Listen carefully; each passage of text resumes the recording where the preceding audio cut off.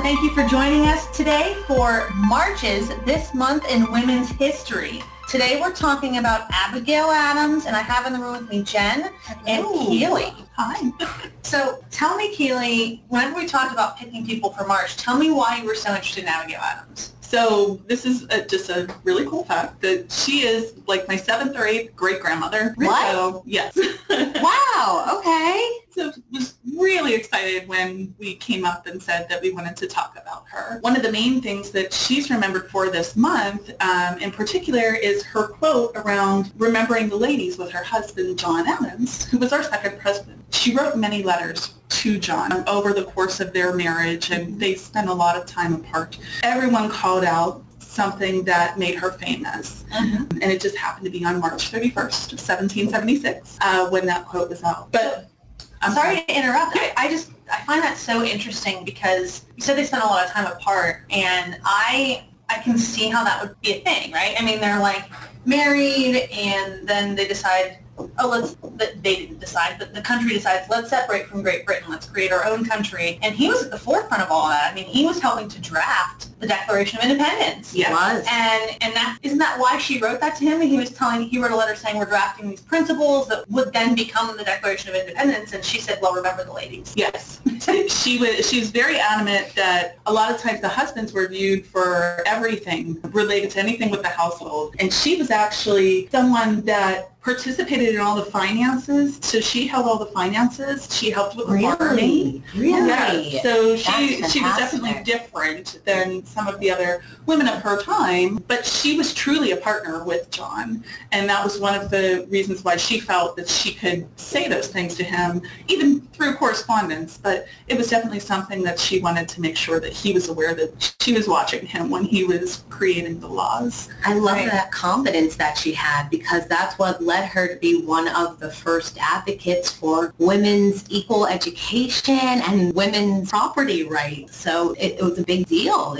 She was truly before her time, it seems like. I didn't know any of this about her, so I'm really glad we're covering her. That's the whole point of this podcast, is to talk about women that maybe we know their names, but we don't know very much about them. We don't know their stories. Right. So she was actually educated at home, because at the time girls didn't get a formal education. Right. But she was educated in all the classics, and she learned poetry and philosophy and history and politics, and she had opinion, and she was not afraid to use them. And also, a little fun fact about her through her education. According to one of our sources, mentalfloss.com, apparently spelling was not her strong suit. Oh. So she made common typos, such as spelling the words particular incorrectly. Even with those little errors, she still didn't let that confidence shake. She was able to get through, and she just took the typos and kept going. Right. I mean, I don't think her husband probably cared about the spelling errors, but I think that being in such a new situation, like second president of this new country, and I mean, when they moved into the White House, it wasn't done. And she was very upset about that, but didn't want, and like she wrote private letters to her family and said, please don't share this with anyone. The rooms don't have floors, and the walls aren't done, and I don't know how I'm supposed to like receive other people in this place. And Washington, D.C. was still kind of a wilderness at that point, which to me was shocking. I didn't even know. They did change the capital from New York to Washington at that time. Yeah, so it was like it wasn't a big city at the time. It wasn't urbanized at all. It was still. But New York was. So the White House was considered the first presidential mansion. So at the time, it wasn't even called the White House. It wasn't painted yet. Right. There was nothing there. So, it was a log cabin. Not quite, but it was definitely a lot smaller, but it was considered a presidential mansion at that time, which we know it now as the White House, because every president built on to that. So I really thought it was interesting that even though she was a girl at a time when girls didn't get educated, she did get that education at home. And that her parents made an effort to educate her because they saw how intelligent she was. Yes. And apparently her father had a huge library, and she just spent so much time there, which I can get with. I'm picturing a Beauty and the Beast type library. That's probably not what it is, but no, it was much smaller. Their homestead was much smaller. It's tiny shelf of books. It's yours. At that time, though, there weren't a That lot was of amazing. books. It was magic. Think about the skill that she had over other women. Everything was written in pamphlets. Think about This was luxury. Yeah, this was a luxury to be able to read. Yes. And to be able to debate and discuss these things. I mean, she sent letters to Thomas Jefferson and argued with him over letters. Casual. But It was they were close friends, so Yeah. it wasn't. Like, you're a terrible human being and I hate you. And here's why I hate you. It wasn't hate mail. It was more like a friendship. But it was like, we disagree on these things and we're going to argue about those things until we come to some sort of agreement. And it's interesting, like she held her own with these people to the point whenever her husband was going for re-election, they said that it was Mrs. President. Yeah. And But in a negative way. Yeah, it was a negative way. And the challenge with that was that they actually, the gentleman that was one of the opponents was Albert Gallatin, and he obviously didn't win, but he was definitely one of the ones that was opponent to her as how she stood. And one of the quotes from that was, "She is Mrs. President, not of the United States, but of a faction. It is not right." And he just didn't like the fact that she was in a form of power with her husband, and John really considered her a partner, not someone that was lower than him and just a quote-unquote wife. She was his partner. It was a true marriage of equality. Like, she was his equal in that marriage. It was a marriage of the mind and heart. And I thought it was funny when I was doing some of the research, they mentioned that he was like balding and kind of short and kind of chubby. And she's like, I don't care. Our minds are alike. Like, I don't care about that. We're gonna get married. We're gonna have kids. It's gonna be great. We're gonna debate. That's how the relationship started, was debates over things after she met him. And it's interesting because her father actually did not want her to marry him. What? Yes. Yeah. He was like, that guy has no prospects. He's never going to be anything. You're not going to marry him. And that's why they insisted on a long engagement. And he actually read, and I don't have the actual Bible verse, but he read like a really embarrassing Bible verse at their wedding that was like, this guy has nothing and he has the devil in him or something. No. Yep. He really went for it. Yeah, he went for it. Spiritually, mentally, he really just destroyed. Well, he was the one that actually married them. Yeah. So, but it took him 2 years. Their engagement was 2 years, and that was considered a long engagement at that time. So, can you imagine being a witness to that ceremony of a father marrying his daughter and then dissing the man who she is marrying in front of all of their friends and family, in front of God as their witness? yes. They were married on October 24th, 1764. John was 28 and she was 19. Whoa, okay. I mean, now is a big difference, but then it really was. See, and that's okay because the time was. Through their marriage, they had 6 children and only 4 lived to adulthood. So one of them was a little girl who died in infancy, which that would be really hard. That would be hard anyway. Mm-hmm. But when you couple it with the fact that while he was out practicing law and traveling for the Revolutionary War, he was serving as U.S. Minister to France and England, which was a job. She remained at home, and she had these children. She was educating the children. She was running the farm. She was running the finances. She ran everything, and that's, I think, a credit to John because he saw that she was actually his equal and treated her as one. Mm-hmm. Didn't belittle her. We're actually going to be talking about Eliza Hamilton in this month as well, and it's interesting the difference of treatment between Alexander and John. Yes. I mean, if I had to pick one, I'd pick John to be married to because he treated you like an equal, and Alexander. He sure did. Yeah, Alexander was not that great. Now, did any of John's letters reflect any of these conversations together, just showing? So the cool thing about the letters is she refused to have them published, and they were published posthumously. So that was one of the things. She did not want her personal letters out there. Mm-hmm. But some people actually do that. They allow those letters to be published while they're still alive. Well, that's what Hamilton did. Exactly. So in there. Yeah, but that's one of the things that she felt that they were very private, and it wasn't until years later, after both her and John had passed, that they were actually published. And now they're considered treasures because they're a true measure of what was happening during that time, and they're a big part of history. So and a lot of the letters from that time are gone. They were lost in the war. There were a lot of homes destroyed. Yes.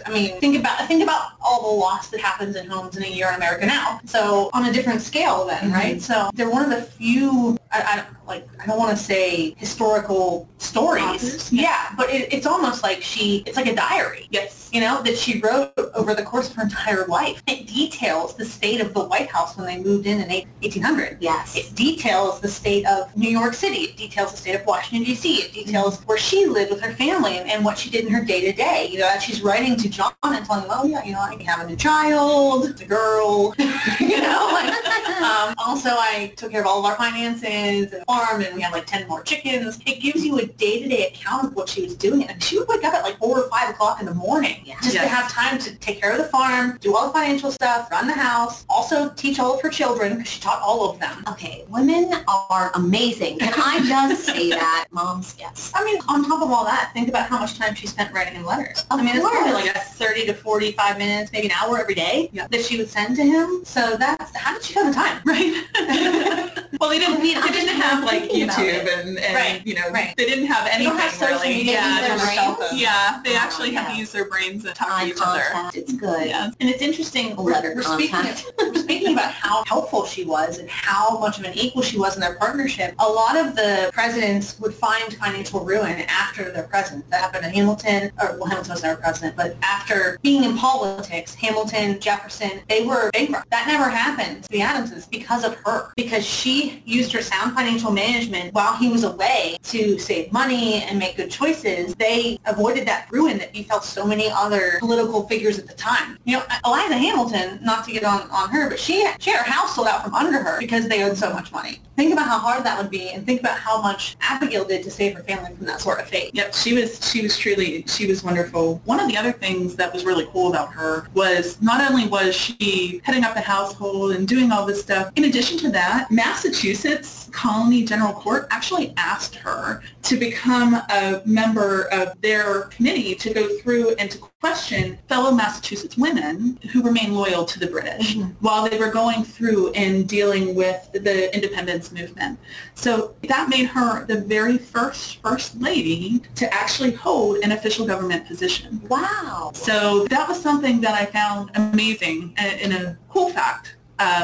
While I was going through and looking at some of the research. Yeah, and I mean, that's a difficult place to be put in on top of all the things that you have going on. Yeah, think about how difficult that sort of conversation would be, right? You'd be, are you still loyal to the British? Like, this is over, right? We need you to kind of convert or leave. That's I imagine, I have no proof of this, but I imagine that's sort of how the conversation went. Why are you against being our own country? And her essentially debating with them and converting them to being pro-rebellion, pro-America. So what a trusted position to put her in, right? And then after 1785, so after all the war is over, and now she and John is the minister to Great Britain, and they go and they live there to forward America's prospects and relationships with Great Britain, which had to be awkward and had to be really just uncomfortable, but they said that she served the role, she held dinners and served the role with dignity intact, and that's part of why we have such a good relationship with Great Britain now,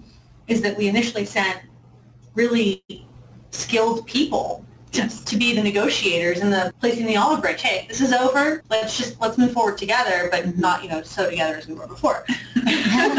So like a cheerleader. Yeah, I read that and I said, wow, that's a tough post. That's difficult. And can you imagine taking a boat for like a month or however long it took? Weeks. No, I can't. I can't imagine that, to be honest with you. That sounds difficult. And the fact that she probably felt really wonderful since they trusted a woman with this responsibility. Well, I mean, it was her husband that was the minister, but yes. But they saw them as a pairing and said, these people are the best options we have. We're going to send them over there. And to be even considered in the mix, that probably made her soar. And they must have appreciated the fact that they were looked at as a couple and not as individuals so much, because at that time, that was such a rare thing to be looked at as a team. Yes. So, I mean, obviously there was a love-hate relationship from the public for that. But, I mean, at a root, as a couple, couple and a married couple, they probably got such fulfillment from that. It seemed like they had such a strong relationship. Were they married to just each other the whole time? Yeah, they were. Is there something else I don't know about them? Were there any other people in the mix throughout history? No, there was never any scandal because they were so devoted to each other that there was never. And they were considered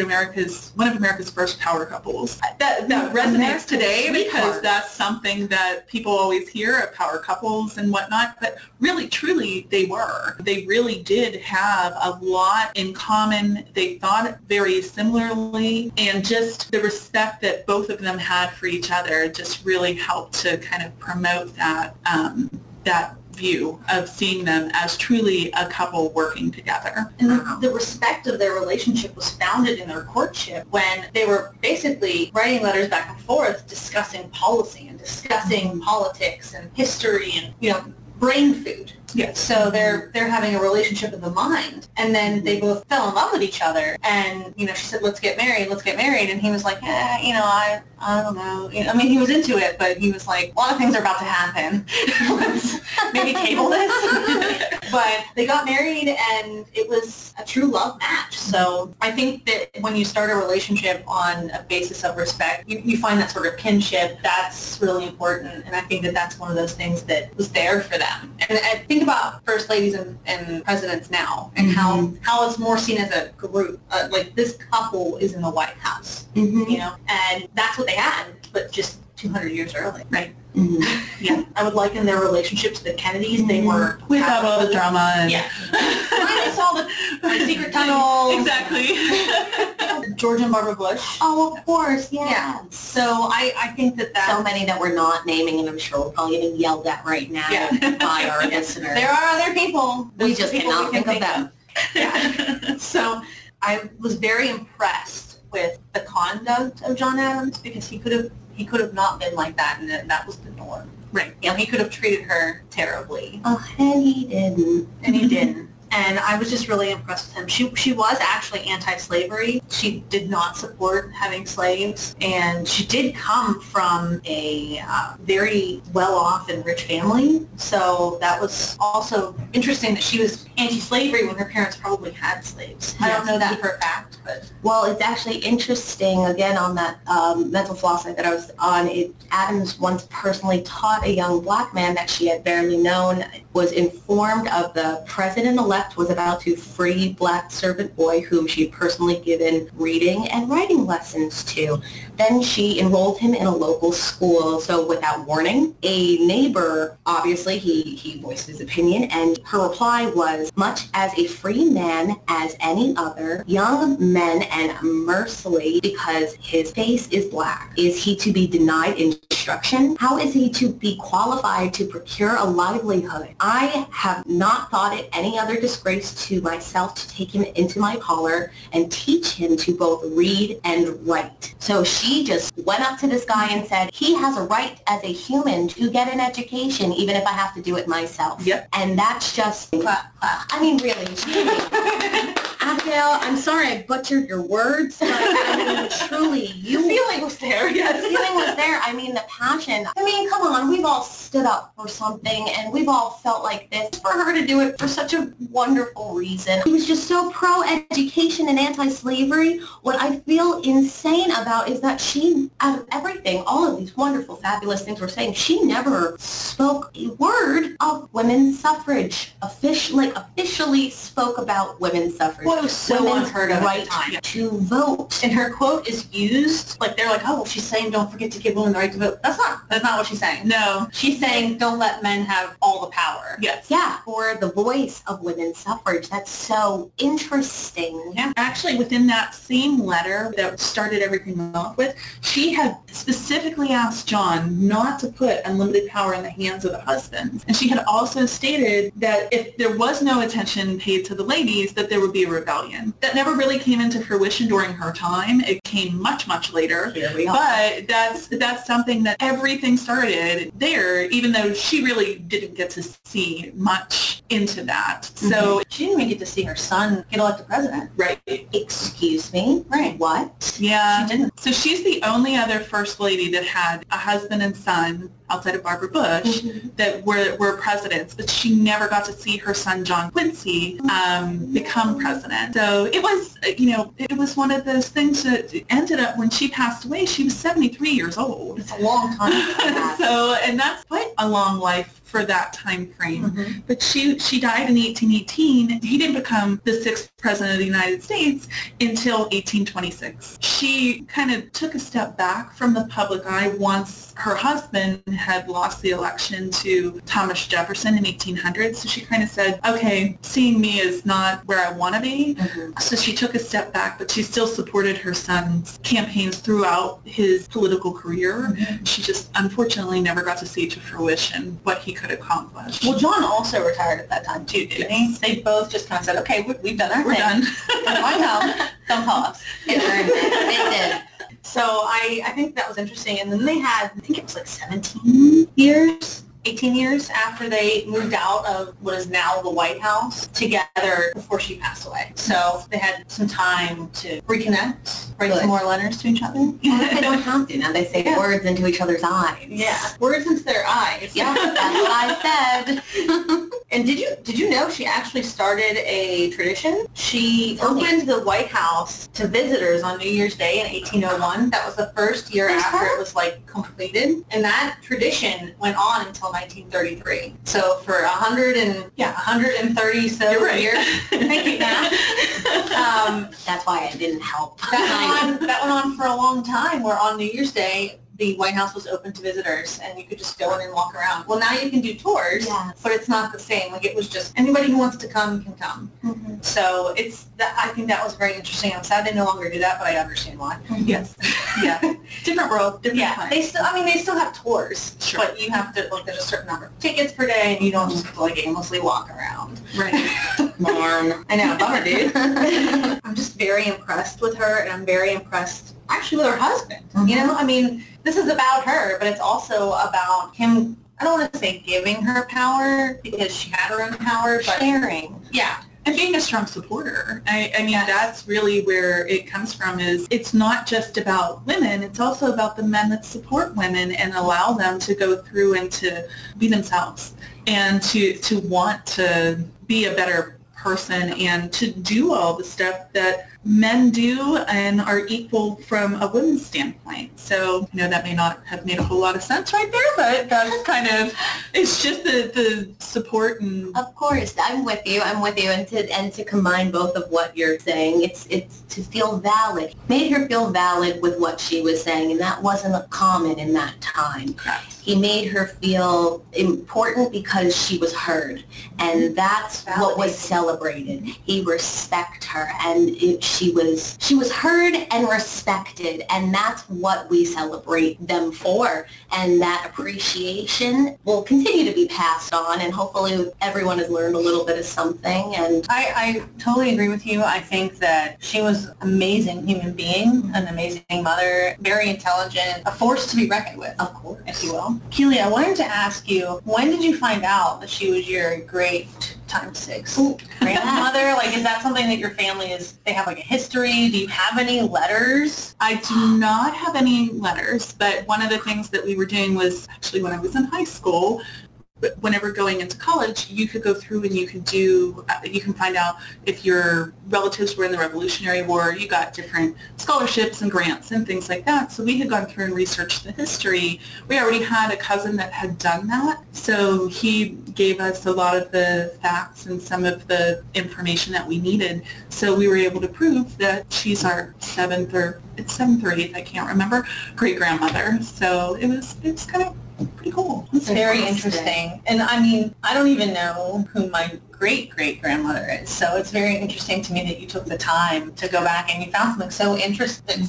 That's a piece of history, So I told Jen this, but I actually have traced back to my 28th great-grandmother. Is there anyone else you need to know about? Well, it's all in because I'm British and Irish, so that is, it's all over there, but it's all proven, and I have lords and ladies in the family and all of that. So you said you have your research. Yeah, I have my research. I have a book that actually has the information in it related to, your tree is a bunch of different branches, and that's something that it's both wide and tall. Mm. So that's something to kind of get into. But I do have several books that kind of allow me to trace the lineage back. So that's interesting. I would like to do something like that, but I am also a little hesitant to do like the DNA tests. That's a personal feeling. I've done them. Yeah, I just, it's really funny because when I heard this on the news that they caught this serial murderer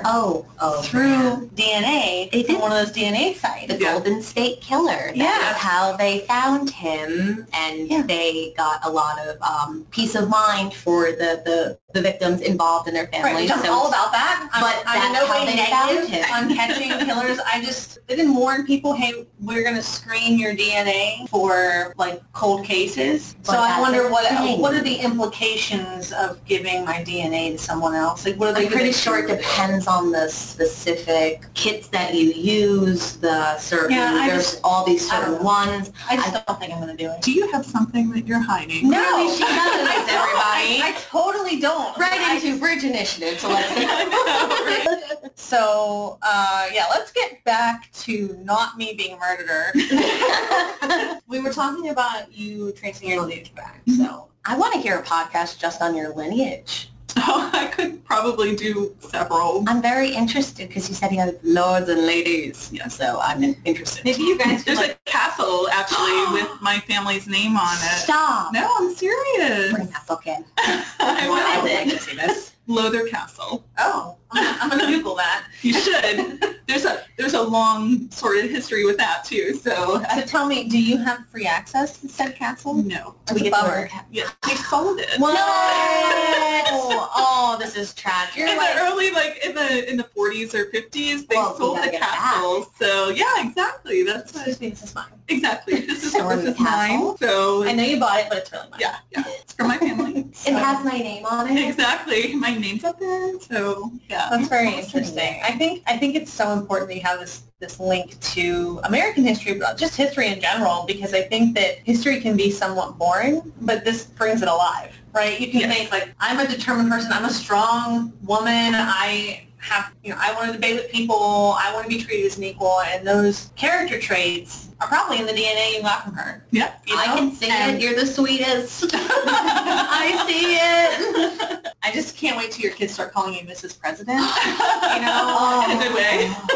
In the best way. Are they teenagers? Because it'll be in the bad way if they're teenagers. My daughter's 14, but she's an all about mommy type of girl. So it's not the bitter kind of rivalry that some teenage girls get. So it's very good. Very good relationship. Hopefully they call you Mrs. President for the good reason. If they call you for the bad, I just want to know either way. Okay. Really. Is there anything else, Keely, that you would like to add? I don't think so at this time. I was just so excited to be able to actually talk about Abigail and just to kind of talk to you ladies about her, because I really love just talking about her. Yeah, and I'm so interested in her now. I had no idea. Like, here's this podcast. I have so many books to read. Yeah. Just adding to the list. So I'm very excited, and I just think that she's such a great choice for us to do for the Women's Initiative here. So thank you, Keely. Thank you, Jenna, for joining me today for Marches this month in Women's History. This is A Little Louder Now, part of the Bridge Initiative.